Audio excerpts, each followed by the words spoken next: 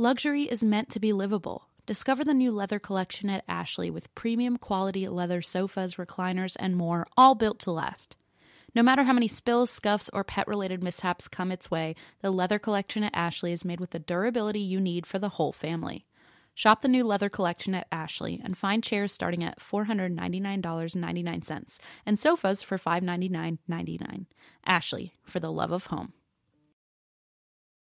This episode is brought to you by Progressive, where drivers who save by switching save nearly $750 on average. Plus, auto customers qualify for an average of 7 discounts. Quote now at Progressive.com to see if you could save.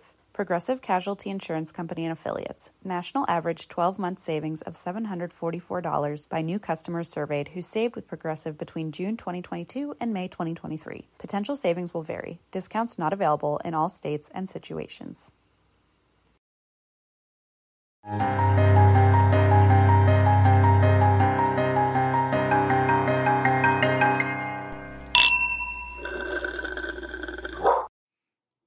Bing bong.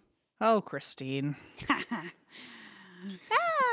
What's going on, my friend? I just saw you, and then we both hopped on Zoom. Well, I saw you in person, and then we hopped on Zoom. We both said, "I miss you." I'm like, we just saw each other, but I don't know. We saw each other not even 24 hours ago. No, now it's been over 48 hours. I think it was approximately 24 hours that I was on an airplane yesterday. So yeah, it would have been 48 since I saw you. But yeah, we had a good time. We're prepping for the tour, folks. So get ready. We're trying, at least. We're trying.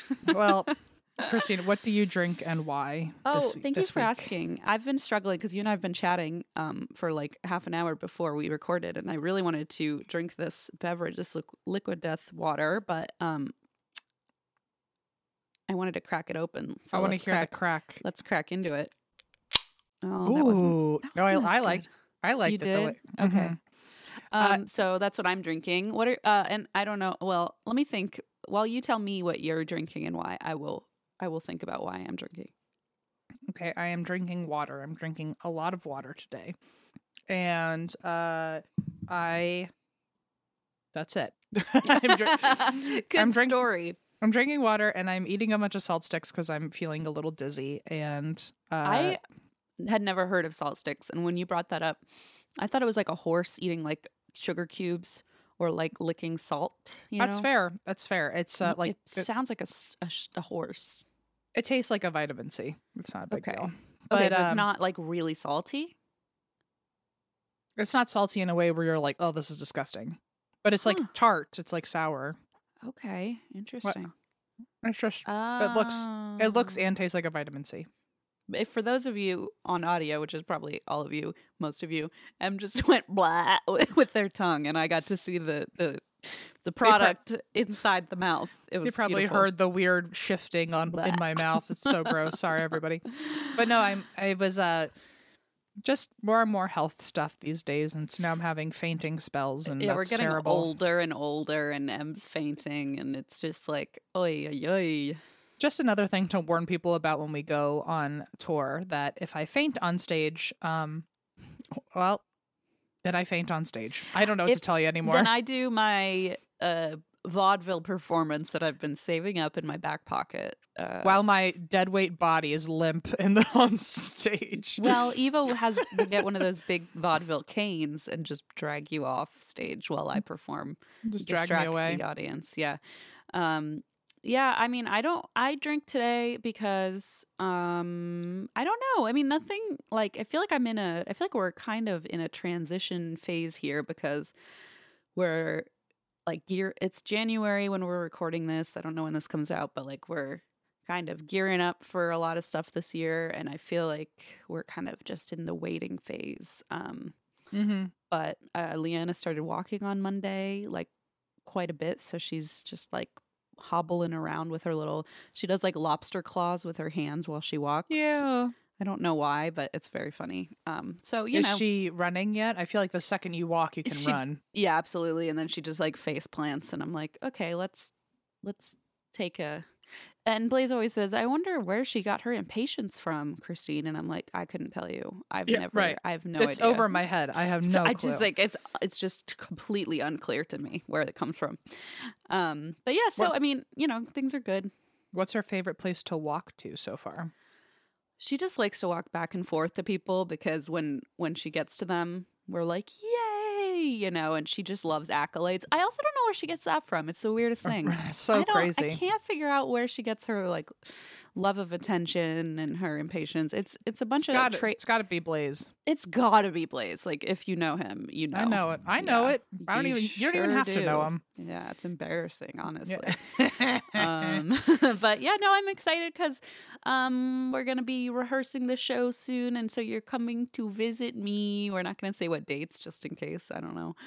But we're coming to visit each other to practice again for the show, and it is a little stressful, but just because we don't totally know what we're doing yet. But we will figure it out. Places, venues are sold out, and we still don't. I mean, don't get us wrong. We will have a show, but it's like, okay, we have a lot of work to do. So it's like when a venue sold out, and I'm like, great, let's make a show first, right, before we actually get there. But we're doing it. It's in the works. It's the hard parts are done. So I think there's a few hard parts left. I know. I don't believe it. Like I keep saying that to myself, but I remember prepping for the last tour and it was like so all consuming that I'm like, okay, just tell yourself that the hard parts are over and maybe you'll believe it. I think we need like a weekend, like a crazed weekend where we just crack it out. Absolutely. We need one of those like 4 a.m. like, like mad scientist vibe, evenings, and then we've had them before. We'll have them again. We've had plenty, and I wish I just had like a button I could press, but I guess that defeats the whole point of it.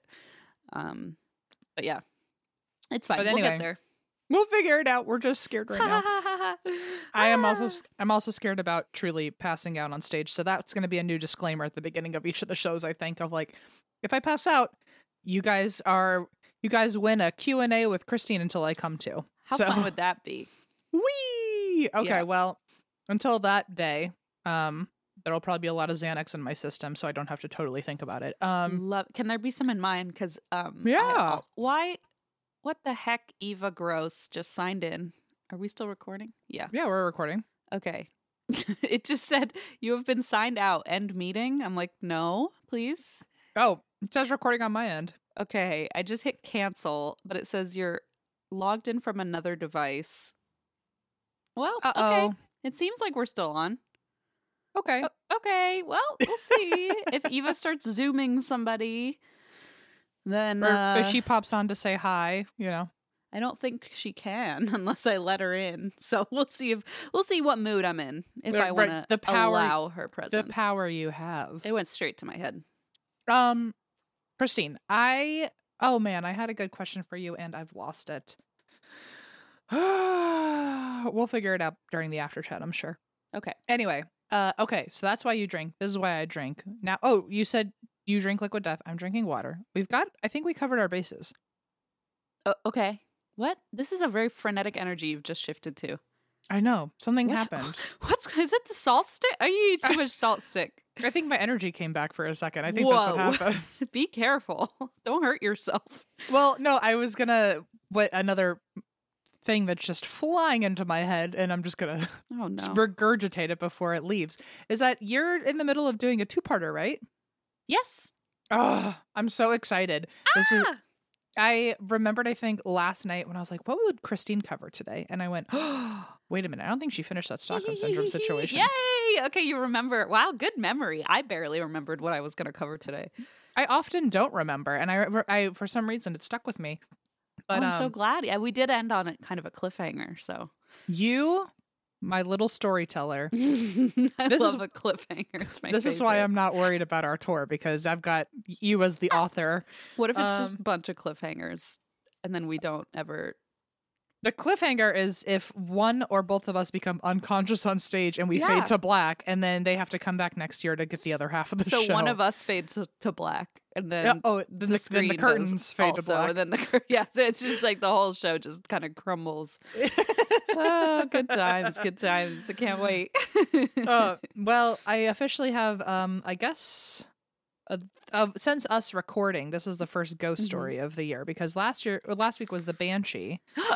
But this is a ghostly one. I love ghost stories. I don't know if you know that about me, but oh my god, we should have a podcast together. We should be friends.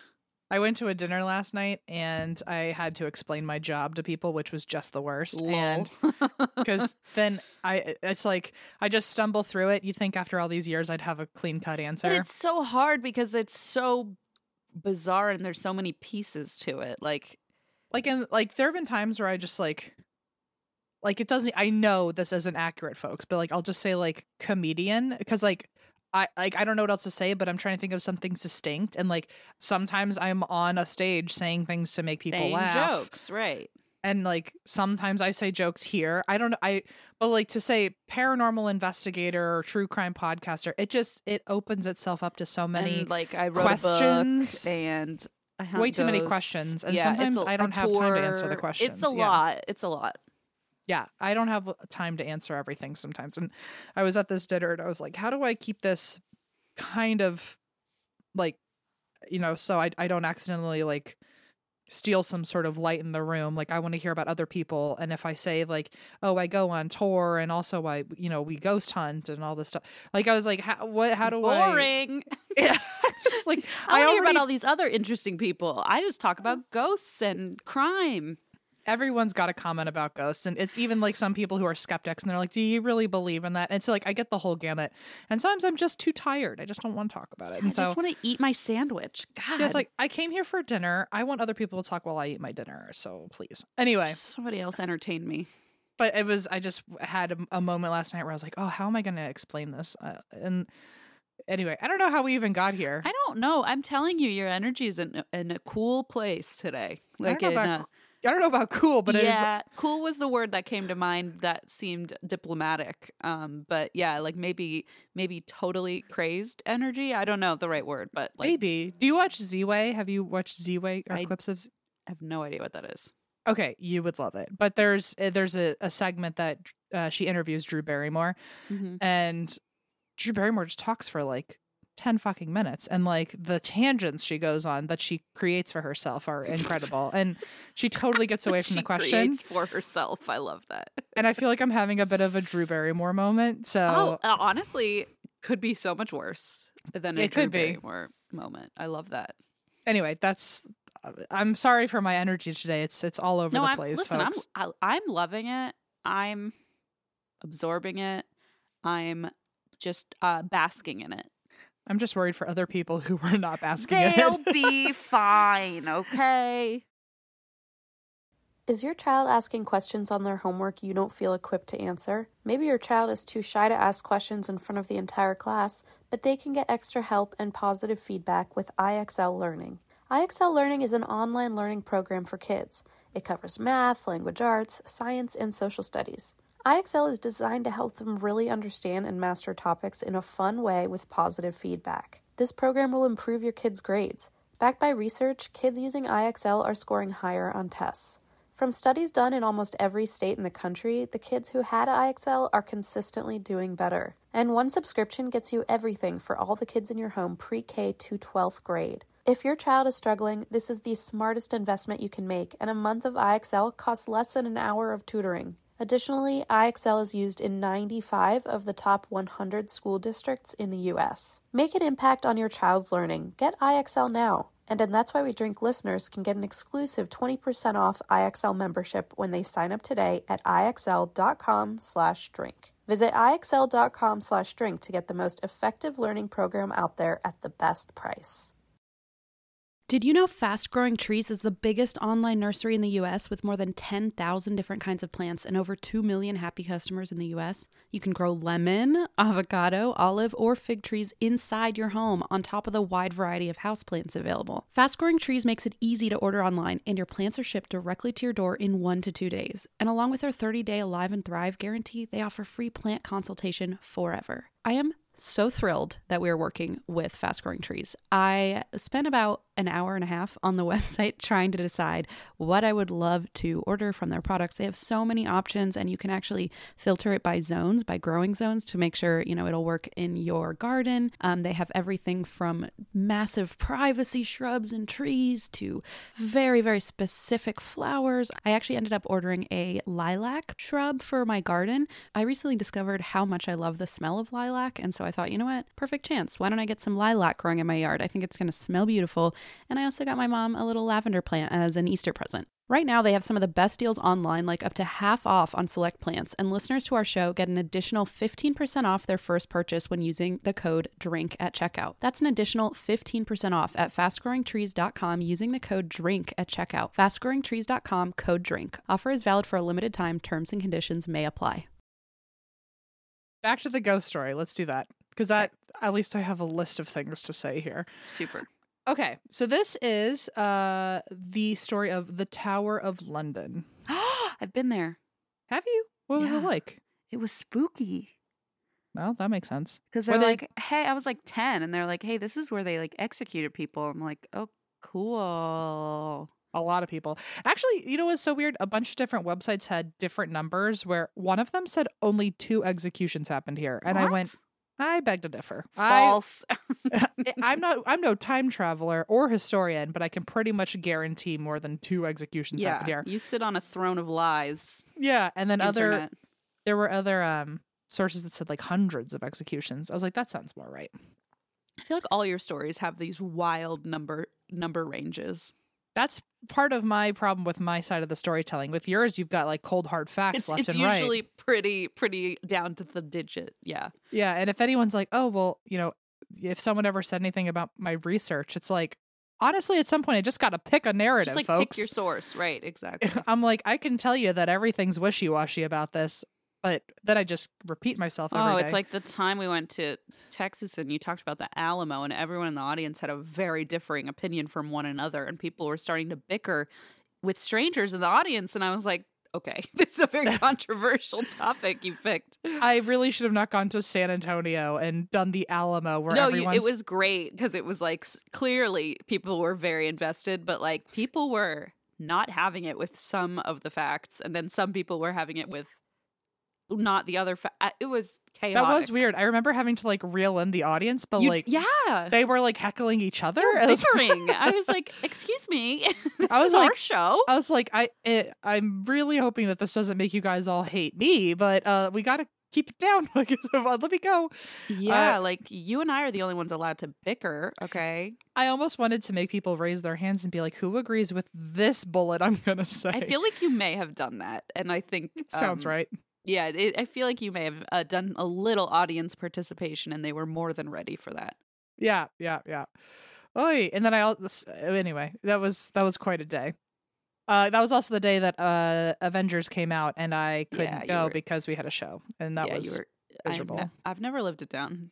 I've never lived it down. I think about it every day. Okay. My God, the Tower of London. Sorry, I'm Drew Barrymoring everywhere. Well, I feel like I'm just throwing shiny objects in front of you, which is like not fair. Like I feel like I'm just pushing you in a direction and then letting you go, which is like I know that I'm kind of at fault here, so I apologize. It's okay. So let's start with William the Conqueror, who's, by the way, sometimes called William the Bastard. Love that. Whoa. He was the first Norman ruler in England, and after defeating the Anglo-Saxons and taking over England, he basically decides that he needs to build a massive tower fortress to protect himself because he probably just pissed everybody off. Right. And in the 1070s, what a year. Oh my goodness. Good times. I know. Just as a silly American, that means nothing to me. In the 1070s, he builds the Tower of London, And he even used stones from Normandy, I guess as an homage to himself. And the tower took 20 years to build, which I feel like if you need protection immediately, yeah, bad call. Like a quarter of your entire lifespan is taking it a little far. Yeah, like at this point, you've already found a different place to stay safe while you're waiting for that place to be built. So just stay there. But I guess you know? once you start, it's like, well, I might as well wait this project out. Yeah, it's like I already spent the money. Yeah. So over time, like at that point, he might be fine with England, and no one wants to hurt him. And he's like, oh well, now I'm building this freaking tower. What do? I guess I should execute hundreds of people or two, depending on or two who retells the story later. So over time, future kings and queens also add more things to the tower, including new walls, defensive curtains, moats, and basically anything to further fortify the structure. Nowadays, the fortress is made up of 21 towers because 20 wasn't enough, and it is this lavish castle and was lived in for centuries. It was also used as a mint, which is interesting. Like for coins? Mm-hmm. Oh. It minted all the currency in the nation. Oh my gosh. And it also was a armory weapons storage space. Mm-hmm. It also was a space to protect all of the royal valuables, which, speaking of royal valuables, have you been keeping up with this Prince Harry nonsense? Not even a little. Not even. I'm like the least royal interested person that exists, I think. My friend, his book is crazy. Well, I saw it on Goodreads and I just clicked in to see what the consensus was, and then I quickly clicked out because I was overwhelmed. So in one of the chapters, he talks about how his penis got frostbite. Oh my god! And then he had to apply medicine that smelled like his mom's lipstick on his penis. It's really crazy. What the F? Okay, maybe I'm slightly more interested now, but I'm still not invested enough. But I like to hear you tell me about it. Let's put it that way. The way he was able to insert narratives about his penis a few times was very silly. He calls it his todger, by the way. So. I don't. Okay. Oh, there you know. Anyway, so speaking of like the crown jewels, you know what I'm saying? Speaking of his Tower of London. Yeah. And his Todger of London. Royal subjects. And so anyway, this fortress was known to protect royal valuables, which is exactly the sentence you could say about his underwear.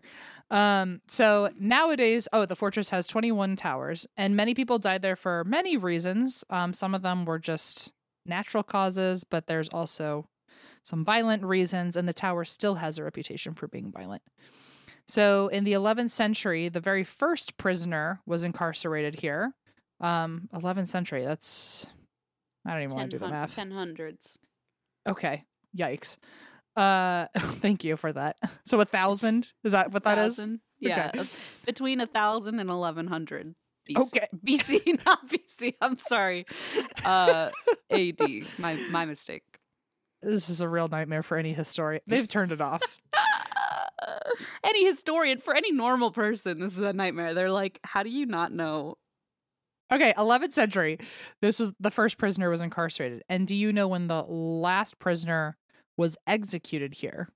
Started all the way back in the 11th century, and now 1705. In the 1940s. Really? The last person was executed for treason because he was spying for Germany in World War II. Oh my gosh. Oh my goodness. So lots of death. Wow. So during its time, the tower held hundreds of prisoners. Some of them were Catherine Howard, Anne Boleyn, and Lady Jane Grey. All of them were executed here on the Green. And Lady Jane Grey, who's also known as the 9-Day Queen, she was crowned as a teenager. There's the really famous portrait of right. I think it was her execution was the painting. She was crowned as a teenager, but she was quickly denounced for Mary Tudor, aka Bloody Mary, in episode 90, folks, if you want to go listen to that. But she wasn't Catholic, and Lady Jane Grey wasn't Catholic, and Mary Tudor was, and so people picked her over Lady Jane Grey, even though she was the rightful heir. And even her own father denounced her to save himself. Oh, jeez. So she gave up the crown to Mary. She did it like willingly, like, okay, you can be queen. But then she charged Lady Jane Grey anyway with high treason and sentenced Jane and her husband to death. Oh my God. Which, I mean, her name's Bloody Mary, you know, like this can't be it's probably the nicest thing she's ever done. Yeah. In 1554, Jane, who was 16, she first saw her husband get beheaded, and then she was also beheaded. And it's Jesus. She's now considered one of England's most cited ghosts. Wow. Fun fact, Lady Jane Grey is not the namesake of Lady Grey Tea. I don't know if you knew that there was a Lady Grey Tea. Did you? I do, yeah. Okay, good. Because but it's not her. Not Lady Jane Grey. I think I thought it was. It was named after Lady Mary Grey. Oh. And she is married to Earl Grey. Sure. Right. Well, that I knew because I'm like, well, Earl Grey. Well, Earl Grey, Lady Grey. Like, I was like, well, I assume they're married. Oh, I literally never put the two things together my entire life. I was blown away. So his name is Earl Charles Grey. Okay. And I was like, oh, are you telling me Lady Grey and Earl Grey are married? Yeah. And it blew my stupid mind. I had Earl Grey last night, and I was like, it's like your favorite. I'm surprised. Oh my God. It took me. Anyway, if anyone else is as slow to the update as me, that's me. All right. So her Lady Jane Grey, her husband was named Lord Guildford Dudley, of course. Wow. What a name. I want that to be my new favorite tea. That tea would have some psychedelics in it or something. Yeah. I don't know. That's a magic mushroom tea. Well, Lord Guildford Dudley. That's actually, it would probably have like, I don't know, fucking really gold leaf or something. something crazy. So he was the one who was beheaded before his wife was then beheaded. And now he is seen as a ghost sitting in his cell and weeping, which is very sad. Oh, especially geez. because he was just, I don't know the whole story, but it sounds like he was just married to her. Wrong place, wrong time, yeah. Yeah, and like because Mary didn't like her and people she loved had to die. That's how it sounds with no information in front of me. Absolutely agree. So Lord Dudley is also said to be responsible for the word Jane etched into one of the walls on the grounds. Okay, that's sad. That really fucks me up. Sad. She is sometimes called the White Lady because, of course, there had to be a white lady. Always a lady in white. And Jane is said to be seen in white, wandering sadly. She doesn't speak, and she's often seen by the guards, the staff, and visitors. Oh my goodness, spooky. On Christmas Eves, she's said to leave the grounds on Christmas Eve. She leaves the ground and she can be seen wandering the ruins of her childhood home, which is at Bradgate Park. Ooh, I just got goose camp from that. I wonder why Christmas Eve. Also, on New Year's Eve, she is seen again near her childhood home, but in a coach, like a ghostly coach. And she's being pulled by ghostly horses, and they're heading towards church, and then the whole thing vanishes. That would be so cool to see. Well, apparently it's like fucking clockwork, and you can just go on New Year's Eve and like witness this, which Great. I can't believe that's true, because why wouldn't just every ghost hunter in the world just go spend New Year's Eve there and just have the answer that ghosts are real? Probably not every person and every New Year's Eve, right? It just like happens on occasion. I don't know. One source says, and I quote, "It said she's visited her childhood home every Christmas Eve since her death almost 500 years ago." Well, maybe not everyone can see her there. Okay. Yeah, there's got to be a reason, right? So she's just being a little sneaky. She's just saying, "I don't like you." And you can just kind of hear her nearby. I don't know. Yeah. But anyway, in 1536, which we are very slowly time traveling back to the present, Anne Boleyn, second wife to Henry VIII, was imprisoned and executed for her adultery. And she's buried in the towers of London's Parish Church. In the 1870s, the chapel was locked for the night, but the captain of the guard saw a light through the window. And when he looked inside, he actually saw, like, this is like a wild haunting to experience.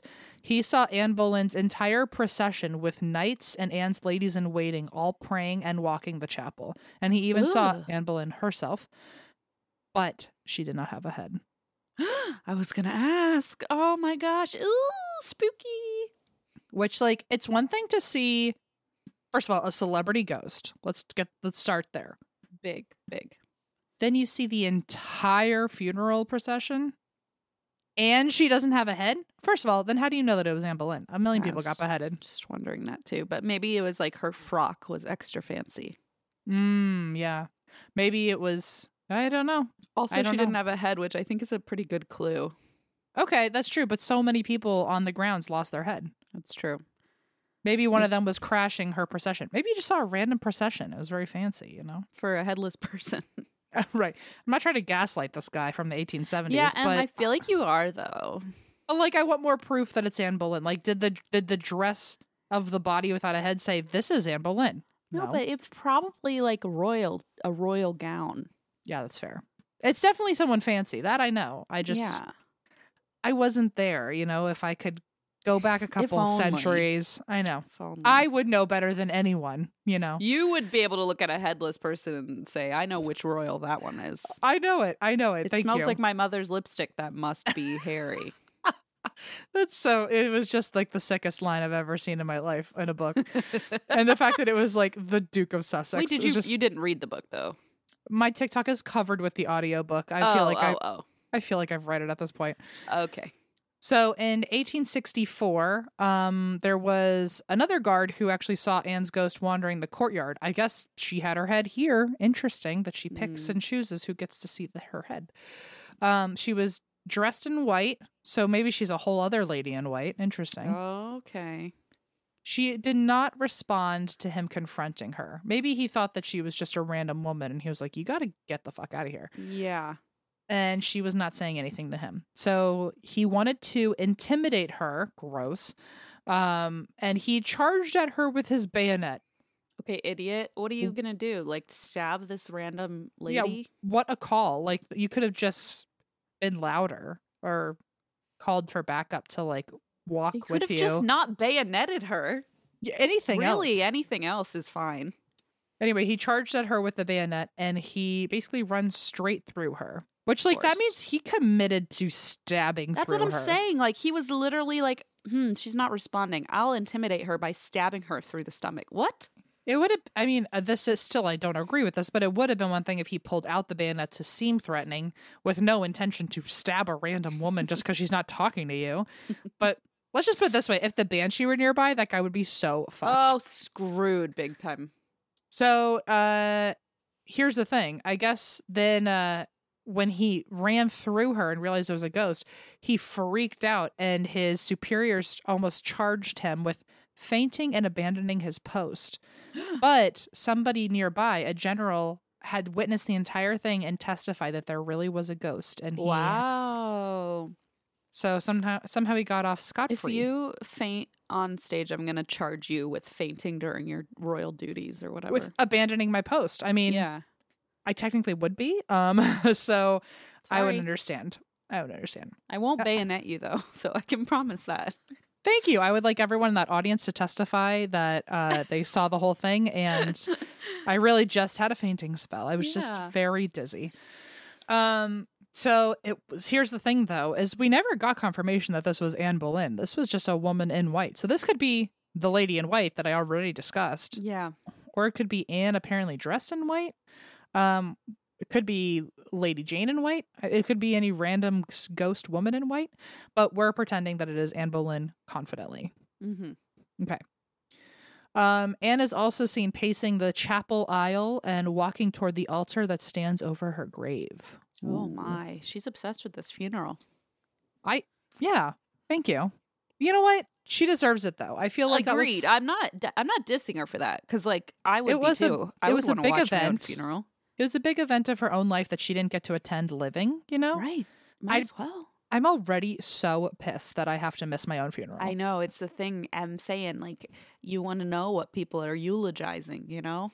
Mm-hmm. What if I don't want them to say something that they're saying up there? What if I want to kick them in the shins? Be like, stop it. Yep. You know? then you can do it ghostly. I would love to look at people in my life, and if they're not crying that I'm dead, just remember that and just put it in my little ghostly pocket and be like, you know what? Noted. Put it in my ghostly pocket. Yeah, you know. All right. So here's a fun fact that will quickly become a terrible fact. Cool. There are ghosts that are not human in this tower. They are the ghosts of animals. Oh, fuck. In the 1500s, there was something of a sport No. called bear baiting. And it involved chaining a bear and taunting it until it fought back. And sometimes the bear was forced to fight other animals. Oh, my God. Eventually, it seemed to end the same way every time, where a man just killed the bear. This is horrible. What is So- wrong with people? Some not just animal cruelty, but some sort of animal torture of like, oh, the second you're chained up, we're already going to kill you at the end, but just for fun, let's. Like, it's like a sport now. Yeah. Yep. Humans are sick. So there are 2 ghosts of bears that are still on the grounds, That's so sad. which they have every fucking right to charge people for eternity. Absolutely. One shows itself in the jewel room, behind a door, which is interesting. Why it hangs out behind the door of a room. Some say that it is guarding the castle, but that makes no fucking Yeah, sense right. because why would you guard a place that's terrible? Yeah. Or like why would I guard the place that tortured me to death and killed Yeah. me? You know, so that makes no sense to me. The second ghost is of a black bear that pops up wherever it pleases, and I like that style. That's That is mine. a good vibe. Yeah. He's like, wherever I feel needed, wherever I am called, I will be there. I like that. It's wherever I'm not welcome. That's where I'm going to show up. Because You know, that I like that too. attitude is what I'm about with this bear. He was first seen in 1816 in the Martin Tower. And I really just hope that he's living his best bear life. I hope that there's a patch on the grounds that has just like a well of honey.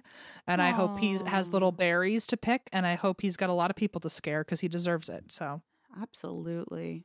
The best bear, not the best bear life, but his best bear afterlife. I hope he's having his best bear afterlife. So there's a story that goes that a guard was charged by a grizzly bear, which can you imagine? I mean, that really is such a scary sight. Like all of a sudden a bear just shows up and is chasing A him. ghostly one. A ghostly one. I wonder if he knew it was ghostly. I thought you were still talking about when they were torturing them. You're saying like this happened. This is a ghost story of the bears. Got it. His guard says he was charged by a grizzly bear, and he Terrifying. tried to fight it off with a sword, but the sword went right through the bear. And the guard was found frantic, and he even had to be picked up and brought home because he was so catatonic. I mean, that's traumatizing. Yeah, especially like if this guard had nothing to do with what happened to those bears. Yeah, true. He's like, why the fuck? Like, wait, It's a like, bear? I didn't do it. I can't even imagine. I would never recover. And apparently he died 2 days later. Oh So- no. I don't know if he died from actual injuries or maybe from like the shock or The spiritual panic. I don't know. I also am going to die in spiritual panic. So Me too. yeah. Many other animals are also seen as ghosts on the property. Well, also a lot of animals were held on the property when they were alive, including monkeys, tigers, dogs, horses. There were lions, leopards, pumas, tigers, jackals, an elephant, a polar bear. That's awful. Mm-hmm. Well, because the kings kept a menagerie in the tower, which was Sure. just the old timey way of saying a zoo. But they like not even a zoo, just like a collection of animals that are being Yes. mistreated, and yes, a polar bear that's not in an Arctic a temperature. polar bear in London. Yeah, Ugh. next to an elephant who should also not be totally in London. So I feel like this is the next children's book. Like, forget Paddington. yeah. A polar bear in London. I feel like that's the next story. So anyway, they used to have a bunch of animals on the property, and a lot of their ghosts are now seen here, although they are often harmless. Going back to humans, there is one woman named Lady Arbella Stewart. She is the niece of Mary Queen of Scots. She was imprisoned here for a long time for having a secret marriage that the king felt threatened by. And Ooh. for all we know, there was absolutely zero threat, and the king just had a crush on her or something. I don't. Ugh. It could have been anything, but it sounds like he just didn't like that she got married. And so he imprisoned her, and she attempted several escapes. She was caught every single time, so poor girl. She kept trying, though. And she was then put in the Queen's house, which is a part of a tower where she was taken care of, I guess because she was related to Mary Queen of Scots. It wasn't like maybe the worst imprisonment situation. I don't know, but she was given her own room. She died anyway, though, because she allegedly stopped eating in protest. Oh, no. And died of starvation. Oh, no. There's another rumor that was a cover-up story and she was actually murdered. So. Oh, but it was her fault. Sure, yeah. Uh-huh. Now Arbella haunts the Queen's house where she was staying, and she apparently hates women that go into her bedroom. I wonder if she hates them or she's warning them. But I mean, I would hate anyone going to my bedroom. I'd be like, get out. That's true, but maybe if it was like if she was wrongfully imprisoned for just like being a woman that he liked or had an issue with. I don't know. I don't know the full story, but all we do know is that whenever a woman goes in there alone, well, I'm not going to test it, so there's some spooky stuff that goes on to a point where they have had to make a rule that says no women are allowed in this room by themselves. So, like you can go in with a chaperone though. Right. Maybe buddy system. Sometimes Arbella's ghost is actually called the Gray Lady instead of the White Lady. And that's really the only difference. That one's white and one's gray. Mm-hmm. So there was a former resident governor of the tower, and this is a quote from them when they stayed there. Soon after we arrived in 1994, my wife Janice was making up the bed in the Lennox room when she felt a violent push in her back, which propelled her right out of the room. Oh, shit. Uh-huh. No, so she must hate women. Okay, got it. Or she's protecting them very aggressively. Getting propelled out of a room with the force of a push. Yeah. And to finish the quote, no one had warned us that the house was haunted, but then we discovered that every resident has experienced something strange in that room. The story goes that the ghost is that of Arbella Stewart, a cousin of James I, who was imprisoned and then possibly murdered in that room. Several women who slept there have since been reporting waking in terror in the middle of the night, feeling that they were being strangled. So just in case, we made it a house rule not to give unaccompanied women guests the Lennox room. Okay, so she hates women. Oh my gosh. Okay, wow. Yeah, it sounds like she does not like women. Okay. There's another story here, another ghost story, not about Arbella, but of the Lost Princes, which I hadn't heard this before, and it just goes to show how far behind I am in royal family drama. But in 1483, King Edward IV died, and his brother took in his two sons, who one was 12-year-old Edward V, who was going to be the future heir, and 9-year-old Richard. The uncle immediately moved the boys to the Tower of London, and allegedly for their protection, that's why he brought them to the tower, but the princes were never seen again after moving in. Oh, no. A diplomat living there at the time, he said that he used to see the boys around the tower at first, but soon they, quote, began to be seen more rarely behind the bars and windows until at length they ceased to appear altogether. Already there is suspicion they have been done away with. Oh, that's terrible. And everyone suspected their uncle, who became King Richard III, of course, of killing them so that he could then have the throne. It's terrible. But then again, he was the king and no one can accuse him of something without consequences. Sure. So everyone just, I guess, let it fly. And 200 years later, a 17th century construction crew found a chest that was 10 feet under a tower foundation. Oh, no. With the skeletons of two boys. No. That's terrible. These bones were given a royal funeral at Westminster Abbey. And in 1933, early forensic experts said that the bones matched the ages of the princes. But there are historians that still argue that this maybe isn't the two boys, in which case that means there's 4 children that are missing. I don't love that. Yeah, I don't like that any better. Right. So anyway, now I don't know if it's because their bones were dug up and properly buried or if this was happening beforehand. I don't know the beginning of seeing these apparitions, but people claim to see 2 boys in the tower they were staying in, wearing nightshirts, looking scared, and holding hands. Oh, come on. That's Other times, though, they have been seen looking happy, giggling, running around, and playing together. So okay, that's good. So their personality changes with the day. Same. Right, yeah. Can relate. So that's the ghosts of them. In the same tower, there's also the ghost of Sir Walter Raleigh, who was imprisoned on the grounds multiple times. He originally stayed there for over 13 years, and he's now seen wandering the tower with the princes. So there's quite a few ghosts in that area. That's the White Tower. Then there's the most gruesome execution that ever happened on the grounds of the tower, which is in 1538, and it was Margaret Pole, the Countess of Salisbury, who I wonder if she is in charge of Salisbury steak. Potentially. A food, by the way, I have not heard about since we were children. Do people not make that anymore? I don't know. I don't know if I ever knew what it was. You know how like people used to eat like olive loaf and you like just never hear about it anymore? Like jelloed foods. Yeah. Like what happened to Salisbury steak? I feel like that's a very 80s thing. Really? I ate it all the time. What is it? I don't even know what it is. Let's look it up. Sorry, tangent. Ew. Salisbury. Combined it was like ground beef, breadcrumbs, ketchup, dry mustard, Worcestershire sauce, bouillon, and some salt and pepper. I don't know. Okay, it was like a go-to meal.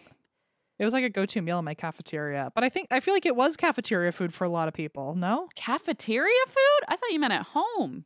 No, it was like it was like school lunch food. Whoa. No, we never had that. Oh, wild. I ate it all the damn time. Okay, hang on. It looks like a meatloaf, kind of. Which it I looks guess like a meatloaf. Maybe they made meatloaf and called it Salisbury steak to sound fancier. Maybe. Oh, what happened to Salisbury steak? Okay, although frozen foods are... it was a frozen... Maybe that's why it was also lunch food. They just threw it in the microwave for us. Yeah. Although frozen foods are still popular today, the portioned out TV dinners of yesterday... Okay, that doesn't give me what I want. Since Salisbury steak had become synonymous with frozen meals, its traction has began to decline. Oh. So it was like a very like quick and ready type of food. Yeah. Okay. Well, I mean, people also always say meatloaf is a school cafeteria food, and they're very similar. So... Sorry, hang on. There's an article. Dr. James Salisbury, a germ theory pioneer, invented Salisbury steak to combat illness against Civil War troops. Whoa. What? I am going to read this article later. There's an article that's called The Interesting History Behind Satisfying Salisbury Steak, a close cousin to the hamburger. Okay, well... I can't wait to read that later. I can't wait for you to read that later and then tell us all about it next week. That's why we drink. I have wondered if I were to ever start a podcast on my own, I think it would just be ADHD tangents where like every episode I would just cover a different random topic I hyperfixated on that week. I love that though. Like this time it's Salisbury steak. Next time it's, I don't know, crocheting. I don't know. Jigsaw puzzles. Uh-huh. Okay, we're dehydrated. Are you dehydrated, Christine? Always. Okay, well, drink up, girl. Okay. Where were we? Oh, Salisbury. Okay. Oh, it was the most gruesome execution on the grounds. So that was 1538, Margaret Pole, Countess of Salisbury. She was imprisoned and executed truly for being the mother of someone who committed treason. Oh, come on. I can't even imagine. People just love killing. Women. Anyone. Bears. Yeah, anyone. Yeah. Bears. So, Margaret was described as old and frail, and she was 65. And she was imprisoned at 67. So I think she was described that way to make it seem like this imprisonment was particularly cruel. We're totally ignoring that, like, she didn't do anything wrong, but her age is what really made everyone feel bad. And she was given the, quote, honor of a private execution. Oh, come on. Because she's old. So there's two versions to this story. The first one is that when Margaret saw the axe coming down on her, she panicked and ran, and the executioner chased her around and slashed at her 11 times with his sword before she died. Oh, no. Mm-hmm.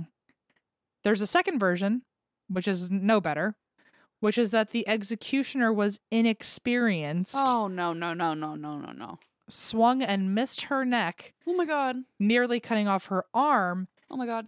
And kept trying, but like 10 times in a row would swing and miss the neck and hit a different part of her. Freak out. That's horrible. Until she eventually died. It's horrible. So I don't know which one's better. They're both awful. And keep in mind, she did nothing wrong, and she was 67 years old. Oh, Jesus Christ. People now hear her screaming on the Tower Green. Of course. Others have seen an apparition of her running away from an Axeman. There are horrible. Other ghosts in some parts of this castle. For one, people hear footsteps in the halls, which were, I guess, at one point monks in their sandals on the stone floors. And in 1957, in the Salt Tower, one man saw a cloud of mist with the face of a young woman in it, which... Ugh, spooky. Creepy. Like a cloud inside and it's got a face? Absolutely not. A cloud inside. I was like, something's very wrong here. That alone would have gotten me, but the fact that it's also like anthropomorphized into a human is really freaking me out. In the same tower, there is the ghost of a Jesuit priest named Henry Walpole, who a Jesuit priest? Priest. Did I say it stupidly? Is that what happened? You said preach. I don't know. Oh, shit. Well, it sounded like you were like saying, hey, preach, you know. Oh, like I was trying to be cool. I wasn't. It didn't work.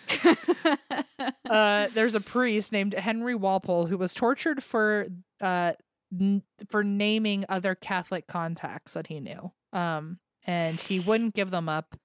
And I guess he died. And now people see a yellow glowing thing that gets brighter and brighter until it fills the room. So some golden light. Oh. They also hear murmuring like someone praying, and they feel ice cold fingers on their neck. Ooh, okay. Yeah, the rest of it's okay, but last one got me. That's not good. Henry VI was also was stabbed while praying in Wakefield Tower, and that's where his ghost is now allegedly seen at midnight every night.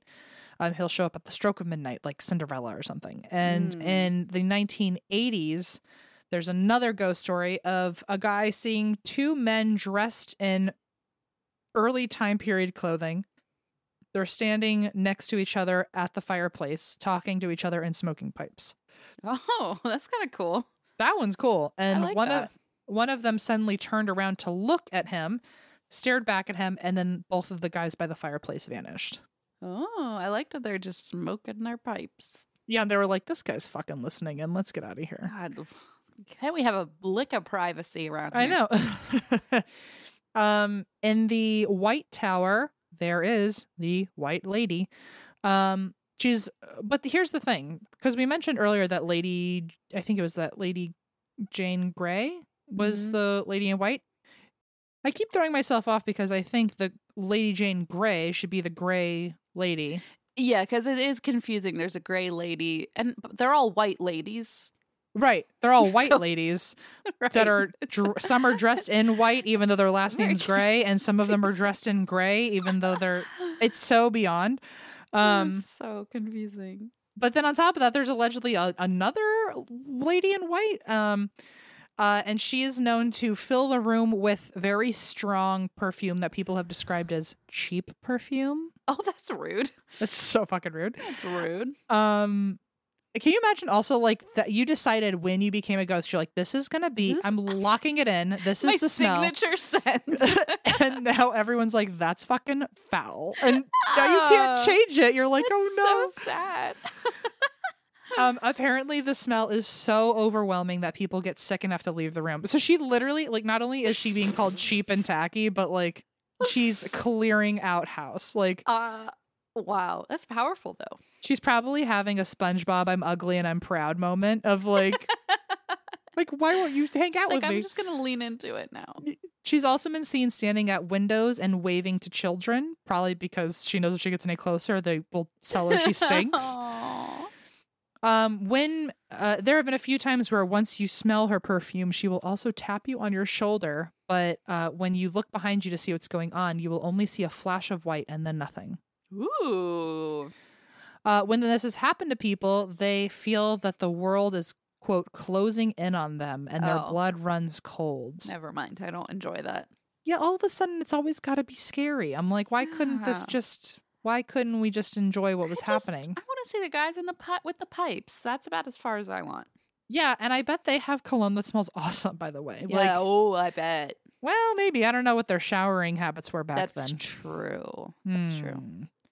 I wonder if everyone stinks. Does nobody stink? You know? Like, can you ever really pinpoint it? It must have been that way because you must have just been used to it, you know? Part of me is like, you would, in a time when like cleaning habits were very different and everyone has like a funk to them. Yeah. If someone can still pick out your BO, that's how you knew that you smelled. Yeah. Like, if there's just like a general gross smell, but you can't really, like, no one's picking you from the pile, then you're like in the clear. Yeah. I wonder like, if it's like when if somebody else like just stretches and their armpits are exposed and everyone's like, oh dear God, you know, like, is that how you know you're the stinky one? That you need to take at least one more bath a month. Yeah. Just one. But also, like, your BO has to be incredible because weren't their clothes like really thick and like wool and shit sometimes? Like, yeah. You'd think you'd be able to contain most of it. Maybe they did. I also wonder, like, you know, if you don't wash your hair, eventually it kind of like just figures itself out. Is that how a body works? If you don't wash it long enough, does it just kind of stop smelling? That's what I had to do to start on like the native deodorant. Is like I had to stop using like chemical deodorant, and it took like 2 weeks to really like stick. And now it works. I mean, as far as I know, it works fine. But it like your body needs to like adjust. So I think it does. Like if you're not putting like chemical deodorant on, I think after a while it like just kind of resets. Huh. Interesting. Like Blaze doesn't even wear deodorant because he doesn't. Blaze is a freak of nature, so please relax on that, okay? Like I have yet to hear a bad thing about Blaze, and I've known you for how many years now? I put on deodorant like 3 times a day. I mean, this is before. Like I do really like I use Native now. I know this is not an ad. I'm just genuinely saying.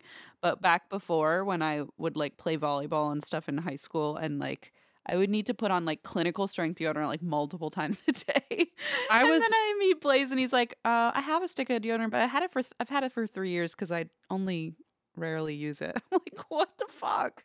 He's really just like a force. Like I don't get it. If I don't wear deodorant, it's game over for every single person near me. Like you, Same. You know when I'm not wearing deodorant. Let's just put it that way. That's why our native ads are so intense because we're like, no, really, it works. No, I thank God for deodorant because I'd be like, I'm so sweaty. My armpits are so sweaty, like exiled from a town if we didn't have deodorant. You'd be imprisoned in the Tower of London, probably. You know what's interesting though is a lot of people have commented and said that I smell really good. So I like that's just the deodorant working. Maybe that's your funk. Maybe I'm just convincing everyone. No, but I think you smell nice. I've never known you to have any sort of smell to you. I think I smell fine too, but I know what I smell like when I'm not smelling fine, and it's pretty wild. How did we get here? Okay. I don't know anymore. So back to this. I only have a few things left, but in the White Tower, which I think is the same tower as the princes and Sir Walter Raleigh, you can also hear the tortured screams of Guy Fawkes, who was prepared here for his execution, which I have no idea what prepared means. I don't want to know. What, you like clean the neck? Like you sharpen a blade? I don't know. Also here, there's a ghost that has been heard. And one time a guard was hanging out there and he took off one of his shoes. He like had to like, I don't know, maybe he had something in his shoe. Yeah. And all of a sudden he heard behind him a voice say, "There's only you and I here." Ugh. And he responded back, just let me get this shoe on and there'll only be you. So, because I'd be running out the freaking he was door. like, give me about a 60-second countdown and that we won't have this problem anymore. I'd be like, I'm out of there. I don't need my shoe. You can have it. Yeah, take it. In the 1800s, the keeper of the crown jewels lived in Martin Tower with his family. And his family actually saw a ghost. And this is a whole quote from him, where he said that his wife said, "Good God, what is that?"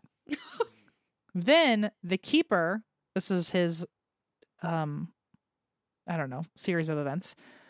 "I looked up and saw a cylindrical figure, like a glass tube, seemingly about the thickness of my arm, hovering between the ceiling and the table. Its contents appeared to be a dense fluid, white and pale azure, like the gathering of a summer cloud." Okay. And incessantly rolling and mingling within the cylinder. This lasted about 2 minutes. Then it began to slowly move before my sister-in-law, then following the oblong shape of the table before my son and myself. Passing behind my wife, it paused for a moment over her right shoulder. Instantly, she crouched down, and with both hands covering her shoulder, she shrieked out, "Oh Christ, it has seized me. Even now, while writing, I feel the fresh horror of that movement." Whoa. And eventually, the spirit let go of his wife and vanished, but nobody ever saw it again. Nobody knows what it was. Nothing. Ew, that creeps me out. That's like too specific.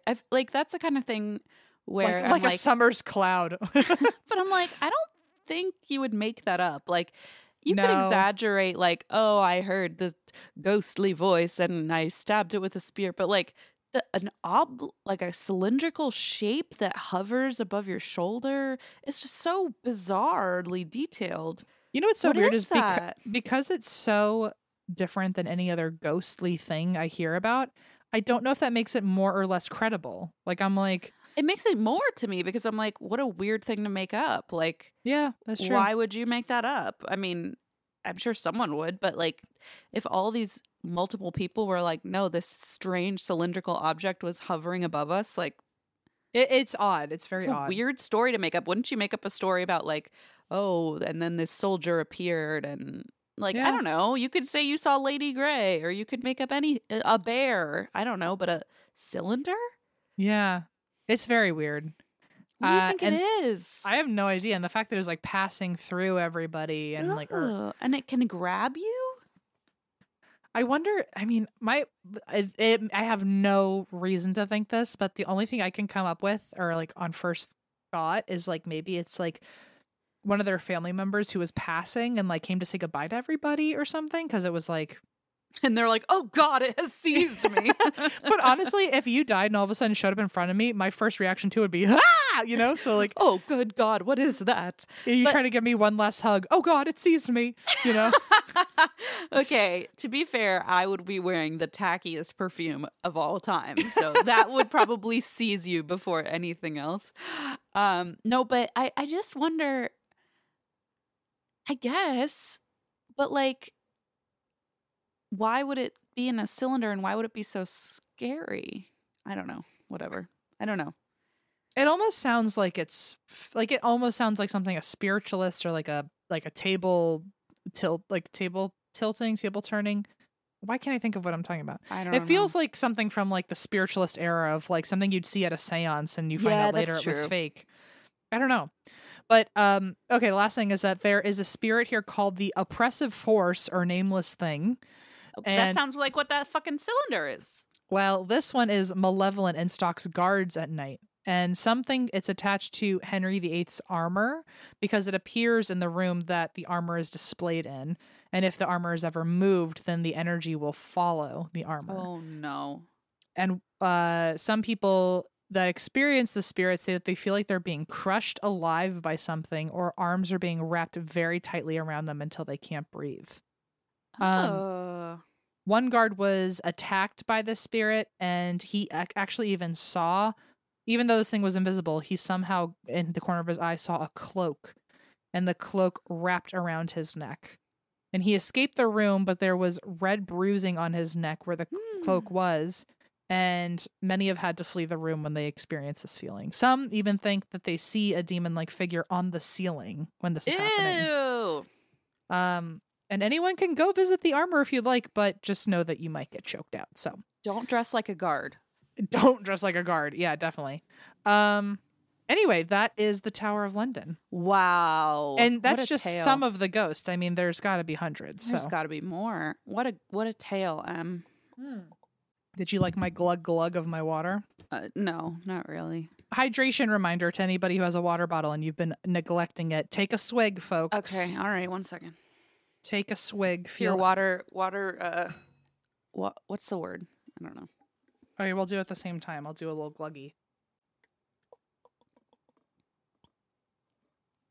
Ah, good job, everybody. I'm very proud of you. Hydrate. If you're drinking a glass of wine, that counts too. Yes. just drink something. That's all that matters. Yeah, that's all that matters, right? Doctors? Right? You get it. Okay. Shopping for humans is hard, but shopping for your dog is easy thanks to Bark. Every month, they deliver toys and treats just for your pup because they deserve to be spoiled. At Bark, they send your dog a whole new collection of toys and treats made just for them every single month. Whether it's their fun plush toys from BarkBox or their ultra tough toys from Super Chewer, they give your dog exactly what they want. And for a limited time, they'll double your first box for free. To get your free upgrade, go to barkbox.com/drink. That's right, you can sign up now at barkbox.com/drink for this exclusive offer. This ad is now over. Let's go back to petting our dogs. You know when you've got the holidays, the new year, and then all of a sudden it's sort of back to the grind? Especially if you run a small business, it can be really hard to get back into the swing of things, but Stamps.com is here to make that a little bit easier for you. Stamps.com streamlines all your mailing and shipping to turbocharge your operational efficiencies. For 25 years now, Stamps.com has been indispensable for over 1 million businesses, whether they're mailing out checks, invoices, legal documents, books, podcast-branded koozies, maybe that's just us, or anything else. Get access to the USPS and UPS mailing services you need to run your business right from your computer anytime, day or night. No lines, no traffic, no waiting. And with rates you can't find anywhere else, like up to, get this, 89% off USPS and UPS, how could you go wrong? We have loved Stamps.com for years, not quite 25, but since we started the podcast, which was 2017, and we could not get by without it. I remember there were days where we didn't have Stamps.com, those I call the dark ages, and I was hand shipping everything and driving it on my lunch break to the post office. It was all very hectic. Stamps.com, I do it straight from my house, and it makes my life a trillion times easier. Keep your mailing and shipping moving at the speed of your business with Stamps.com. Sign up with promo code DRINK for a special offer that includes a 4-week trial, plus free postage and a free digital scale. No long-term commitments or contracts. Just go to Stamps.com, click the microphone at the top of the page, and enter code DRINK. All right. Okay, we're going to talk about the Stockholm Syndrome, the rest of the story, part 2. I don't want to say, what do you remember? That's a very open-ended question. But how much of a... I don't remember names. Okay, but okay. I do remember that there was one guy who goes into the bank. He says, I need an exorbitant amount of money and my friend freed, which, by the way, I don't know, maybe I'm just hoping for things, but it just feels, I feel like there's something queer going on. I feel like there's... I don't think so. No? I feel like they're just very, very good friends, and he was willing to go rob a bank to let him out. The second guy was just like a folk hero, so people were just like obsessed with him. He was like a celebrity, remember? Like people, I know. Yeah. I mean, maybe this guy had a crush on him because he was known to be quite handsome, but I don't think they got together or anything. Damn, I just want everything to be a little gay all the time. Me too, trust me. And if it were, I would be like aggressively highlighting that aspect of it. But unfortunately, there's also some other sexual stuff that happens. Oh, shit. Not between them. So I have a feeling it was not mutual. Even if there was some queerness happening, it wasn't mutual. Damn. Okay, I was just manifesting. But, okay, so he says, I need this guy out. They bring the guy to him, which is like the cops. And just let him in the bank. Just let him in. Now the two of them are in there with, I think, 4 women, and then they find this one guy later. Who's hiding. And they're all like, we don't want to hurt any of you. We just like, they basically were like feeding them or something at some point and slowly earning their trust, and not even like, I don't think strategically earning their trust. They just happened to be gaining their trust because the police kept making so many mistakes and like did not know how to handle a hostage situation. And they were like, you know more than I do about this story. They were bringing like, they thought someone else was in there that was the shooter. So they brought that guy's little brother in and just basically sent in a minor into a hostage situation to find nobody he knew. And then oh no. They were just doing all these things where like the only thing they're not doing is saving these people. Oh my God. And so now it's become like the hostages and the criminals like not working together, but like definitely feeling safer together than they're apart. feeling safer together. Exactly. And remember the prime minister even called and like didn't help the woman, and then the woman's mom called and was like, why were you so rude to the prime minister? And she's like, I'm being held hostage right now. Like, oh yeah, the police weren't even like telling anyone's families that they were. They found out later that like their families they found out when the criminals let them call their families. Like, you're being what? So I don't remember where we ended, but it was like the cops finally hatched a plan that they thought would work or something. Man, you really remember probably more than I do, honestly. I'm telling you, I'm shocking the world right now because I You're shocking me. I don't even remember half of yesterday. Like I no offense, I hope you don't take it, but like I certainly don't. But after you tell a story, it stays in my brain for about a minute, like a couple days, and then after that, like we're already on to the next true crime, and just all of the information usually gets so muddled. It's a lot to take in and then absorb. Like especially, I always find too when you're telling me a story, I'm telling you a story. I feel like we're like on because we're like doing a show, like we know other people are listening, and so part of me thinks my brain turns off a little bit. Like I think so too. You There's know, the memory part. I'm not like absorbing it as intently because I'm like responding, and anyway. But yeah, so I do not know. I definitely don't take offense. I'm just incredibly impressed because you basically reminded me of things I had forgotten. Well, get used to never being surprised again. That was maybe a one and done. So. Never being surprised again. Okay, so let's see. So mental health professionals at this point are like, okay, to rescue these hostages and hope for the best outcome, we have to resolve this ASAP. And so they tell the police, like, figure it out. You can't just leave them in there they've been in there for days. Like, you can't just leave them in there forever. So in a final effort to end this unfolding drama, police hatch a plan. They decide they are going to drill into the vault and release tear gas to incapacitate Jan and Clark, who are the two criminals, and then attempt to, I guess, drag out the hostages, like rescue them. So this is their grand plan. They're going to gas the place. Yeah, I remember this. Hope to incapacitate the criminals and take the hostages out. So they consult with a chemical weapons specialist who says it will take way too long to knock these guys down. Like, they're not just going to like breathe and then fall over. It's going to take a lot longer. And that would give them time to harm the hostages. So they're like, this is not a good plan, because if they know they're being gassed, like, and they only have a few seconds left before they are knocked unconscious, like, they can do something erratic. And the tear gas, of course, like you mentioned last week, would also harm the hostages. So it's like, well, you're just now gassing everybody. It's just not a good plan. But police said, okay, cool. Well, we're going to do it anyway.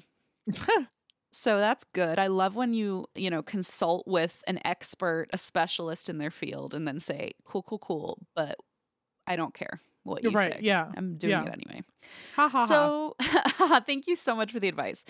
So police persisted. They set to determining the vault size and the right quote unquote dosage of this tear gas.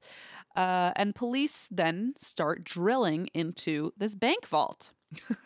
Okay. I know, it sounds like a bad it's like you couldn't cartoon. just open a window or something. Like, why are we drilling into a vault? Like, that sounds so dramatic. It sounds like a cartoon where they're like, it's like Wile E. Coyote trying like an anvil is going to come crashing through. Yeah. So they start drilling into the vault, and of course the noise of this inside the vault is overwhelming and terrible. And that's what I'm saying. Like, did they think no one was going to notice? They were going to notice this drilling, yeah. So over the surveillance microphones, they could hear the women screaming don't stop, help, please, because it was so loud and unbearable. One officer started shouting that the men must be raping Kristen because of the screaming. And it was like, no, you're just bursting their eardrums, asshole. That's the most, I don't even know what to call that, but like, just so not taking responsibility. Like, just like, oh, this horrible you also, like, by the way, like, I am aware that like they are still criminals who are committing a robbery and are traumatizing these people despite how much safer they feel with them versus cops. Like, I am aware that they're still not doing God's work, but at the same time, like, they're not doing anything nearly as bad to be given that kind of blame or that kind of reputation of like, you must be doing this as you're holding a massive jackhammer trying to gas everybody. Like, it was just, that feels so gross. There's like, something so like so detached. Yeah, so it's detached like from you humanity. said, just like putting the blame elsewhere without even thinking. And by the way, this has bad consequences because all of a sudden these like headline, like people hear this and they're like, what? One of the criminals is raping one of the hostages. And so headlines, like, it just becomes like news that this is happening when like this guy just said it. But Kristen the whole time was yelling at the police to stop drilling because it was so freaking loud. And one officer did realize this and said, no, she's yelling at us to stop drilling. But the others basically like shut him down and said like, no, we're going with our version of the story. So gross. And so Kristen later said that during this time when everyone was like shouting and accusing and whatever, and she was trying to explain herself, Clark held her hand to calm her down, which made her feel, quote, enormously secure.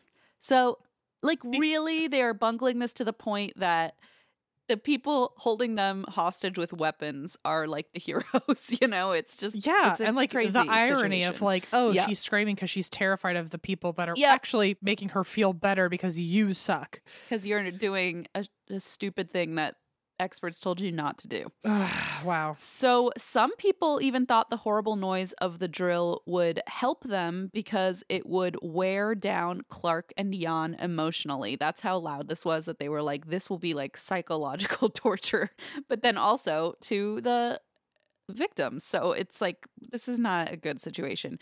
And at this point, Jan is panicking because he hears them drilling in. He realizes, okay, they're going to gas us, you know, and he was terrified of the situation, and he, for whatever reason, was terrified of the lasting damage that like tear gas might do to his body.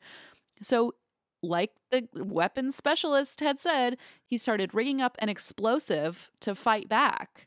Oh my God. Because he realizes what they're going to do. And so Clark tells him to stop because if Jan blows them all up, that would do way more damage than tear gas. And Jan was like, nope, I'm doing it. I'm building an explosive. It's just Yikes. like, So he yelled at the police and he said, I have rigged an explosive that will block the drill. And the officers called him a bastard for abusing the women in the vault. And Jan said, what a shitty thing to say, you know? I have never abused a chick in my life. So they're like really offended by this accusation. And he's very proud of that. He's like, I'm a bad guy, but not to women. So please I relax. love chicks, okay? Yeah, come on. They're snazzy, say. Come on, yeah. Read all about it. Read all about it. I love me a Sally, you know? Oh, Sally, take her to the picture show. Okay. So that's actually our new podcast where we just talk like that for an hour every week. We're going to get fired from podcasting. What do you mean, say? Come on now, Sonny. Come on. The women shouted that they were unharmed and that the men were not harming them, but it was the police ensuring their demise if they didn't stop drilling. They were like, you are going to get us killed, police, if you keep drilling. So Jan screamed that he put the women under the line of the drill, so any more drilling they did would drop concrete on them and hurt them. Ugh. He said Sven was standing on a chair within its path and would be killed if they kept drilling. The concrete would fall and kill him. So on the phone, Brigitte pleaded for the release of Clark, Jan, and the rest of the hostages. Everyone around them was yelling. Jan, the police were yelling. Jan said Sven and the women would die if the police kept drilling.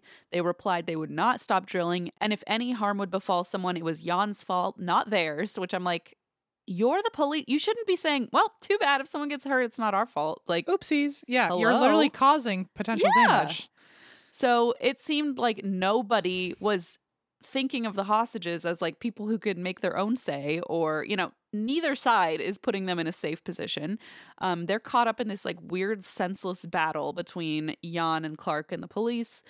So eventually Jan did move everyone out of harm's way to the back of the vault, but this was all just like a crazy commotion happening.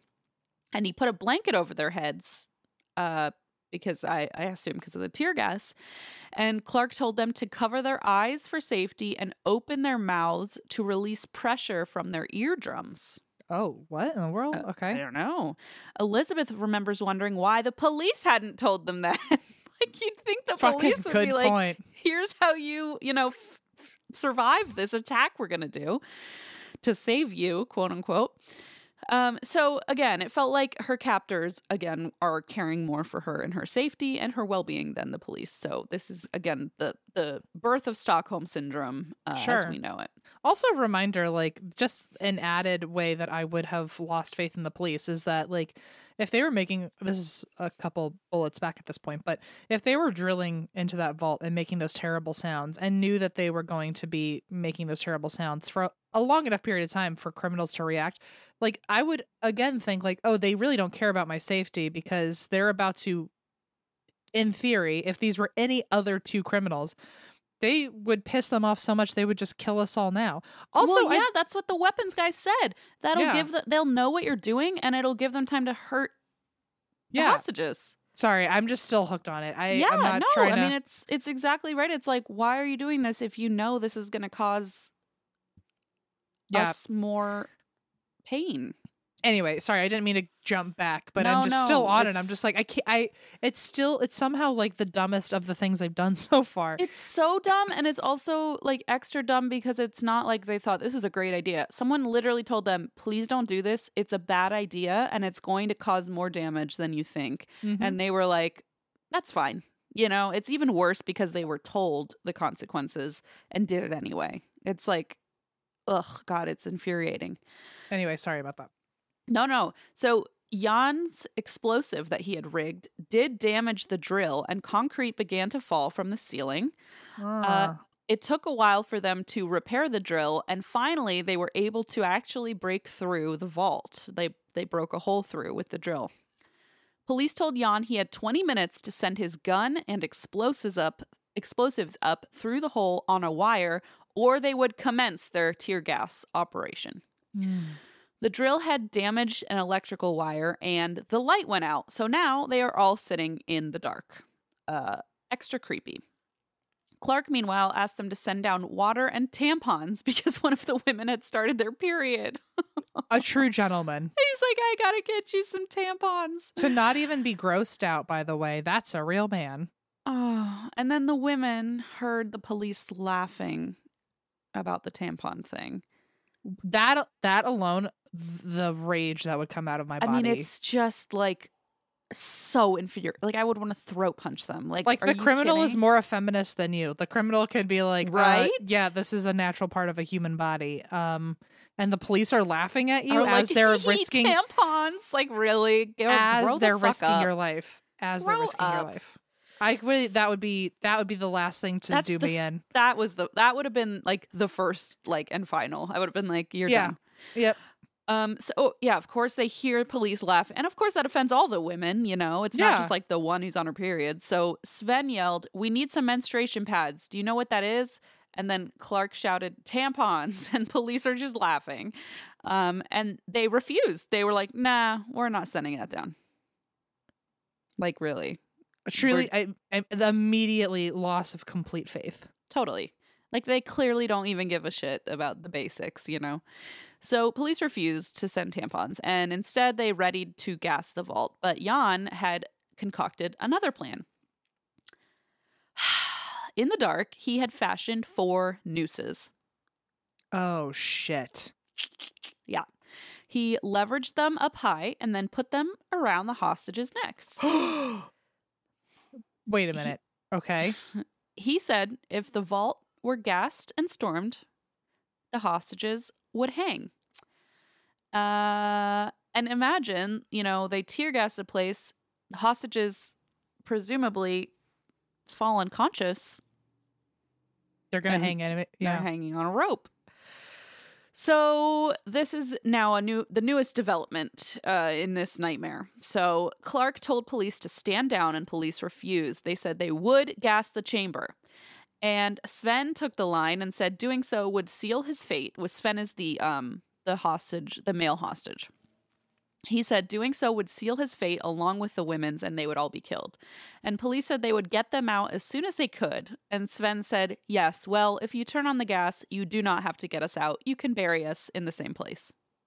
You can bury us here because we'll be dead. Like, sure, yeah. He basically said, well, you know what? No reason to come get us because we'll already be dead.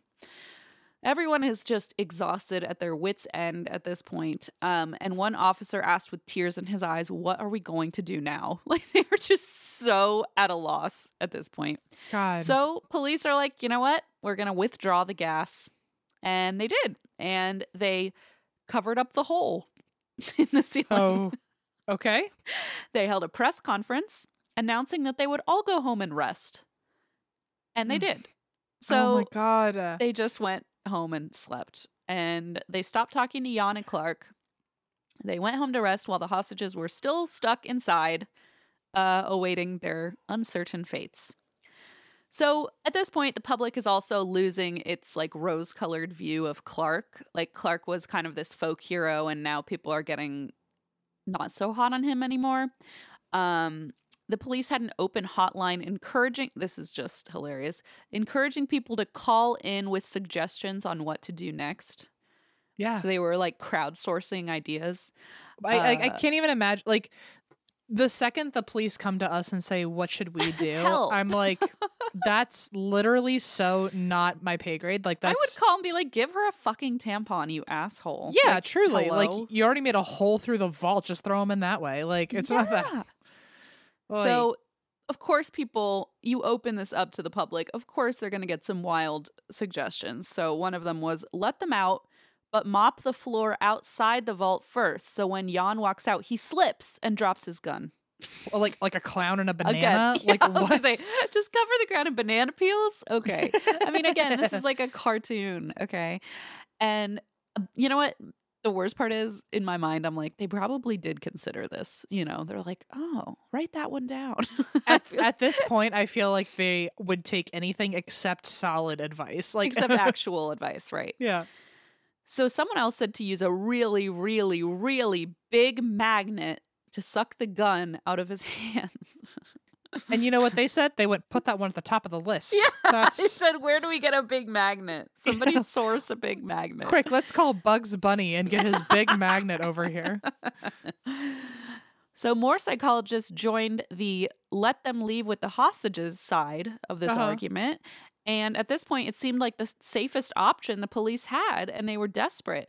So thankfully, meanwhile, in the vault, Jan let the hostages out of the nooses. Thank God. And police listened in as the whole group chit-chatted about everything. I mean, at this point, they're just in there. Like, what else are they going to do besides just chat?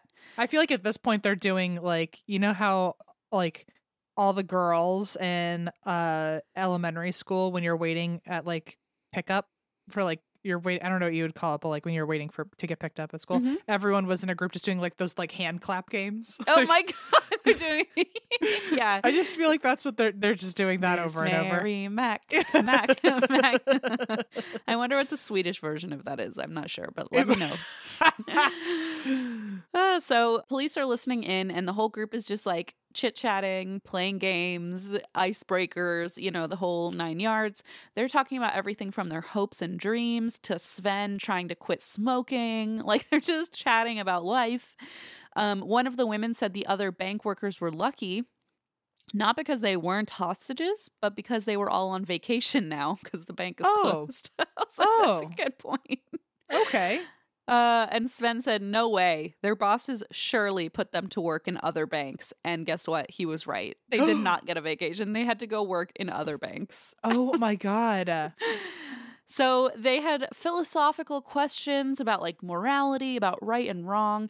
The women asked Clark and Jan about prison, like what was that like, about life choices they had made. They were telling jokes, they were laughing together. The next morning, police lowered a bucket with sandwiches, milk, toilet paper, and tampons. So blessed be. About Thank you. Damn time. Blessed you. be. Thank you. So the group dug in on the food, and Jan made the hostages wear their nooses again anytime he thought the police might be looking. So he's like, just put these on to like trick them, sort of. I honestly, at this point, if I were one of the hostages, I would just be trusting them. Like, they're not really going to hang me. Like, I would hope so. Yeah. I mean, it doesn't seem like it. They've proven they don't want to hurt me every other time. They bonded, all of them. Man. So every time that he thinks the police might look through the hole he made them put the nooses back around their necks, but he would give them breaks. And Clark whispered to them, going off your point, that if the gas really did come, he would cut them all down to save their lives. Yeah, like, it seems like this man is a lot of things, but he does not want to be a murderer, especially to women. He really doesn't. Like, neither of them do. So they stood in shifts, and Sven volunteered to take the most time spent in the noose because he wanted to give the women more of a break, and Jan told him that was very respectable. Sven, I hope, grows up to be a hometown hero. I hope so too. The police give him a cigarette. He's trying to quit smoking, but like at this point, he deserves one. If you're trying to quit and you're in the middle of this scenario, you should get back on cigarettes. Honestly, if nothing you're else, allowed. You deserve at least a smoke. Okay, just a puff of someone else's. Come on. So the police drilled 6 more holes in the vault, and the gas plan was suddenly back on the table. So Jan shot up through one of the holes and caught an officer in the cheek with a bullet. Shot through it and managed to hit this officer. And when this was announced on the radio, they heard people and the people inside the vault heard this. They started cheering. What? So they announced it on the radio that one of the officers had been shot through the hole. And so the hostages started cheering when they heard this, when they got the news on the radio. Yay! They were like, Jan's bullet hit one of the cops in the face. Yay! That's how you know we've all really bonded, when you're all high-fiving. Seriously, like that's how you know they've turned on you, Yeah, and it hit him in the cheek. It didn't kill him, thankfully, but still like, oh my God.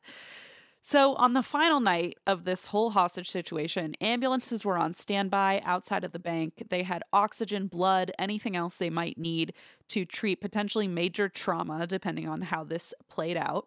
Right. So the police asked the media to stop reporting on new developments to avoid alarming Jan or Clark, because they had a radio down there and they could hear what was going on. So the radio station said, sure, and then announced the arrival of the ambulances anyway. So now they knew that things were getting heated. Yeah. So at 9:05 p.m., the hostages were not currently in their nooses, and police unleashed the gas. Everyone collapsed, coughing and choking on the gas. Earlier, police had locked the vault from the outside so that they were stuck in there.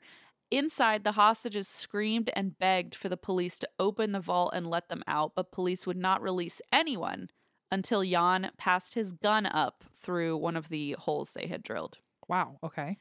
So Jan yelled, "I will not sacrifice you all. That was never my intention." And he surrendered the gun to the police. Yep. Wow, I actually didn't see that coming. Yeah, I know. Me neither. Police opened the vault. I mean, I did because I know the notes. Okay. But, when I was researching, I also didn't see that coming, to be clear. Police opened the vault, but they couldn't get anyone out because they were blocked inside by random debris. So they were still trapped. Meanwhile, no one was sending down a wire for Jan to surrender his gun. Interesting. Like, how's he going to surrender his gun if you don't give him something to put it on. She's going to throw it really high and hope someone catches it? What in the world? What a dangerous game that would be. So he kept yelling, announcing that he surrenders and demanding the wire so he could give them the gun. And it's just not happening. And the hostages, meanwhile, are crying and begging to be released. So the police outside the vault didn't know that they were blocked in by rubble, and they could not figure out why the hostages were not walking out of the vault. Yeah. So they commanded the officers above to pump more gas into the vault. It's just like the biggest shit show. I'm just mad about all of it. Like, it's infuriating. So frustrating. So they tell the officers up there, well, they're not coming out. Pump more gas in. And there's just more screaming as a result of this. Doctors had determined that they only had 15 minutes to expose the hostages along with Clark and Jan before the gas became truly dangerous, and could do lasting damage or kill them. And it had been half an hour of this tear gas. And luckily, the police had made an error, and the canisters sprayed the gas horizontally rather than vertically. So a lot of it was just getting sprayed against the walls instead of directly into the hole. So it was sort of like just hitting the sides of the hole instead of down into it. Like you said, luckily they made a mistake. And I'm unsurprisingly, they made a mistake. Unluckily, they made lots of mistakes. Luckily, they made this particular mistake. Yeah. And so they are fortunately not getting 100% of the brunt of this tear gas, but obviously still horribly torturous to be in there. Yeah. Finally, after a total of 45 minutes, police got the gun and explosives and told the group to come out, hostages first. So the women told Clark and Jan to walk out first. Okay. That's smart because they are obviously not going to shoot the first people that come out. Yeah, because they said hostages come out first, and the hostages are like, "You guys go." But at this point, I feel like the cops would see two men and go, "Those are the women. All right, the next two people that come out are going to be Jan." You never, I wouldn't trust them to even know the difference at this point. No. So the hostages tell Clark and Jan to walk out first, and they do. An officer pressed a gun against Jan's neck and threatened to shoot him, even as he was being handcuffed. What? And police restrained Clark to a stretcher, but a recording caught them hitting him in the face and kneeing him, despite having him in secure custody. Yeah, wow. Doesn't that sound fucking familiar? Yep. So Kristen yelled at them to stop hurting him. As police interviewed the hostages, they immediately began asking about rape, right away. And Sven said that Jan had been pleasant toward the women and that all three women had confidence in Jan and Clark. Kristen criticized the police for the whole operation and told them to send her regards to Clark with a hug and a kiss. Uh-oh, someone's falling in love. Ooh. Major media outlets like the New York Times said, quote, reliable police officers had confirmed that the women were undoubtedly sexually assaulted. Oh my God. Yeah, how reliable can we... Reliable is a stretch, a very big stretch. Psychiatrists reported that the hostages simply had shell shock, which is modern day... PTSD. Former parlance for PTSD. And couldn't accurately describe what they'd been through, including rape. So that's why they weren't saying that's what happened. Yikes. Ugh. Swedish psychiatrist Niels Bejerot, who worked with the police, coined the phrase Norrmalmstorg syndrome. And Norrmalmstorg was the square where the bank was located. So they were calling it the Norrmalmstorg robbery. So he coined this term, calling it a syndrome, and then this later developed into Stockholm syndrome, which I think was probably easier for English-speaking folks to say than Norrmalmstorg, which I'm also probably not saying correctly. Fair enough. But yeah, so he coined this phrase, Norrmalmstorg syndrome, and then it later became Stockholm syndrome. Got it. So one police officer named Morgan Rylander challenged the police narrative after the ordeal. He said that Jan never strangled any of the women, which the women also confirmed. And this was a huge deal because the alleged strangling that they were talking about was the justification police used to send Clark into the bank in the first place. And now they're saying there was no strangling. So why would you send this guy in there? He challenged several other claims police made about Jan's actions, and police ended up stating that Morgan, just like the hostages, was simply suffering from trauma and was just confused about the events. I mean, talk about gaslighting.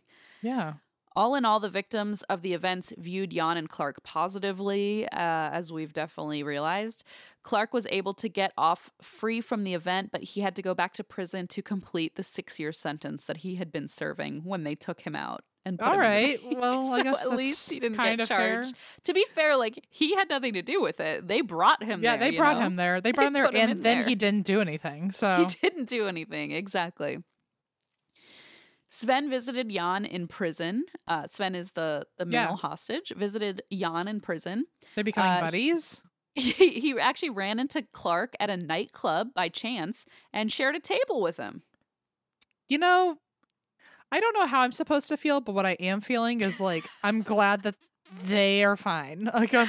Like, I'm glad this is bizarre. Like, this is kind of like at the end of a rom-com when you get like a year later epilogue. Oh my god, you see everyone getting together and like sharing a drink and laughing about all the hilarities of the past. I can understand the psychiatric, a professional confusion about like how can someone share a table with someone who, you know, held them as a hostage, who put a noose around your neck, right? Yeah, but then at the same time, like with all the nuance to this story, it's like they were of the two evils they were dealing with, they were the lesser of the evils, and therefore probably feel less threatening. And they at least were ensuring their safety. And I mean, and talk about trauma bonding with somebody. You're getting tear gas together. I think it's one of those things where like it's probably very easy to look at that story and go like, how fucking dare they, or like, I can't believe they would want to be friends or be civil to those people. But, like, that's certainly unless you've been in that situation, shut the fuck up. Absolutely. Like, I mean, this guy's you don't know trying to get tampons for you and like treating you with the utmost respect. That alone, the brownie points are through the roof. Like, I know. A man back then, like, especially back then, like, fighting for you to just get a fucking tampon while the people who are trying to save you are laughing at you. Or laughing about it. I mean, for having a uterus. Like, fuck off. Like, and you're right. Like, it's definitely very nuanced. Like, don't get me wrong. This sounds very traumatic and nobody should be held at gunpoint or, like, have a noose around their neck to threaten the cops. Okay, I'm fully on board with that. I don't want to be a hostage under any circumstances. But yeah, there's so much more nuance than just that blanket story. I can understand how it became like a phenomenon, like though, an us against them almost. That like that psychologists wanted to study of like, how does the human brain, act this way? I totally get how wild of a story it is. I think it's like fascinating. I think it really does just come down to nuance, and you had to be there. And that's kind of it. You had to be there is like this. If you had to be there was summed up in one story. Like this is definitely it. Yeah. Yeah. And weirdly enough, Sven actually continued working for the bank for many years. So wow, he just. I hope they gave him the promotion of a fucking lifetime. I mean, really, he deserved, or at least longer cigarette breaks. Since a really good Christmas bonus. Yeah, I assume he didn't stop smoking after that, but I don't know. Maybe he did. Kristen entered you already called this, entered a romantic relationship with Clark for a time, but that ended eventually. And she struggled a lot with the concept of Stockholm Syndrome, and she felt she was being blamed for the way she chose to survive an unreal situation. And again, like, I can't imagine how, like, it must have just been the ultimate, like, you had to be there. You can't tell me what I was suffering from some psychotic delusion or whatever if you weren't there. Like, I mean, especially like if like one of your big things is you want to find someone who will take care of you, and in one of the most traumatic times of your life, he of all the people was the one taking care of you. I mean, to be fair, he didn't start this whole thing. Yeah, like he just showed up, and he was like, he just showed up. Yeah, but he did join in on the hostage thing. So, like, for what, it's not a great power dynamic, but it could also be, I mean, there's a lot of people who have survived some really tough things, and I'm trying to figure out, like, not that I have a politically incorrect way, but I'm trying to make sure that I'm inclusive. But there are stories of people dating somebody or meeting somebody and they have a really bad experience with them, and will stay in a relationship to try to justify or show that they weren't, you know what I mean? Like there's, I don't know if this was her situation at all. It doesn't sound like that for her, but, there are a lot of people who will get into a relationship with someone who didn't treat them well even before they were dating or something, or maybe they were assaulted by somebody and they'll choose to be in this relationship because they don't want to seem weak, like they have some agency left in this. Oh, and like, interesting. And so maybe it was, I truly do think maybe there was some trauma bonding and real feelings there. That's what I'm guessing, but it could have also been I was in a traumatic moment with somebody and I want to feel like I have some control or some say of how this ends. That does make some sense. You know, so maybe she was just trying to write part of her own narrative. Yeah. I don't know. And I mean, it sounds like she was frustrated with the way that she was portrayed in the media as having this syndrome that she had no control over. Yeah. And, you know, she was being blamed for surviving it in a certain way. So, yeah, I think what you're saying makes a lot of sense. And obviously we don't know, but I think any of the above would make some sense. And Kristen actually herself became a social worker, and she says it's her goal to listen to those whom no one listens and respect those whom no one respects. Which I'm like, that's a lovely, a noble pursuit. Yeah. Elizabeth had become good friends with Kristen in the crisis, and they actually traveled together to find relaxation, which is kind of nice.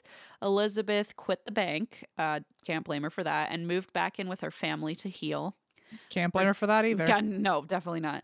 Brigitte returned to her husband and children, and she worked at the bank for another 30 years. Holy shit. Still lives with her husband in Stockholm. So, wow. Wow.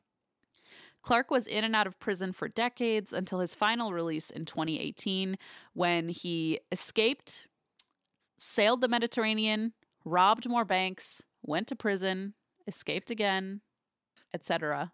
That man just won't learn. I know. And then in 2018, I think I probably worded that wrong, but in 2018 he was that was his final release from his cycle of robberies, and now we're going on 5 years of maybe good behavior. I don't know. Jan served his time for the bank heist quietly, just waited it out under the radar. In 2020, author David King released a comprehensive book on the ordeal called 6 Days in August, and that is what most of these notes are based on. When David met with Clark, he asked him about the Norrmalmstorg robbery, and Clark said, "Fuck, it was fun." What? Well, you know, it's certainly for one him, of those. I imagine it was. He got out of prison for 6 days and got to. It was certainly definitely something he got to go back to jail and have a story for everybody at lunch the next day. They're like, "Where have you been?" It's like, you have no idea what I've been going through. They're like, "Were you in solitary?" Oh no, quite the opposite, really. I was bonding. I was making friends and playing hand clap games in a bank vault. Oh my God. So when David talked about the same, David the author talked about it to Jan expressed, unfortunately, deep regret. He said he had no right to endanger innocent people's lives for his own gain, and if he could go back and undo what he did, he would. What a freaking story. So that is the story of Stockholm Syndrome and how we got that phrase, and where it comes from, and why it might not really be a real quote-unquote thing, real syndrome, which is something I mentioned in the beginning last week. Yes. You know, it's, some people think this is just, it's not a real psychiatric diagnosis, which now we can see like why it was so nuanced, and that it might just be like a mishmash of traits from PTSD, trauma bonding, and that kind of thing, kind of mashed together, or just like self-preservation. Yes, anything. And you know, I forgot part of this. Where did I say this line? Maybe I said it last week, actually. Oh, I did. Sorry. So I mentioned, did I mention this? That a tissue was discovered in the vault with semen on it? Yeah. Oh, I did mention that. Okay.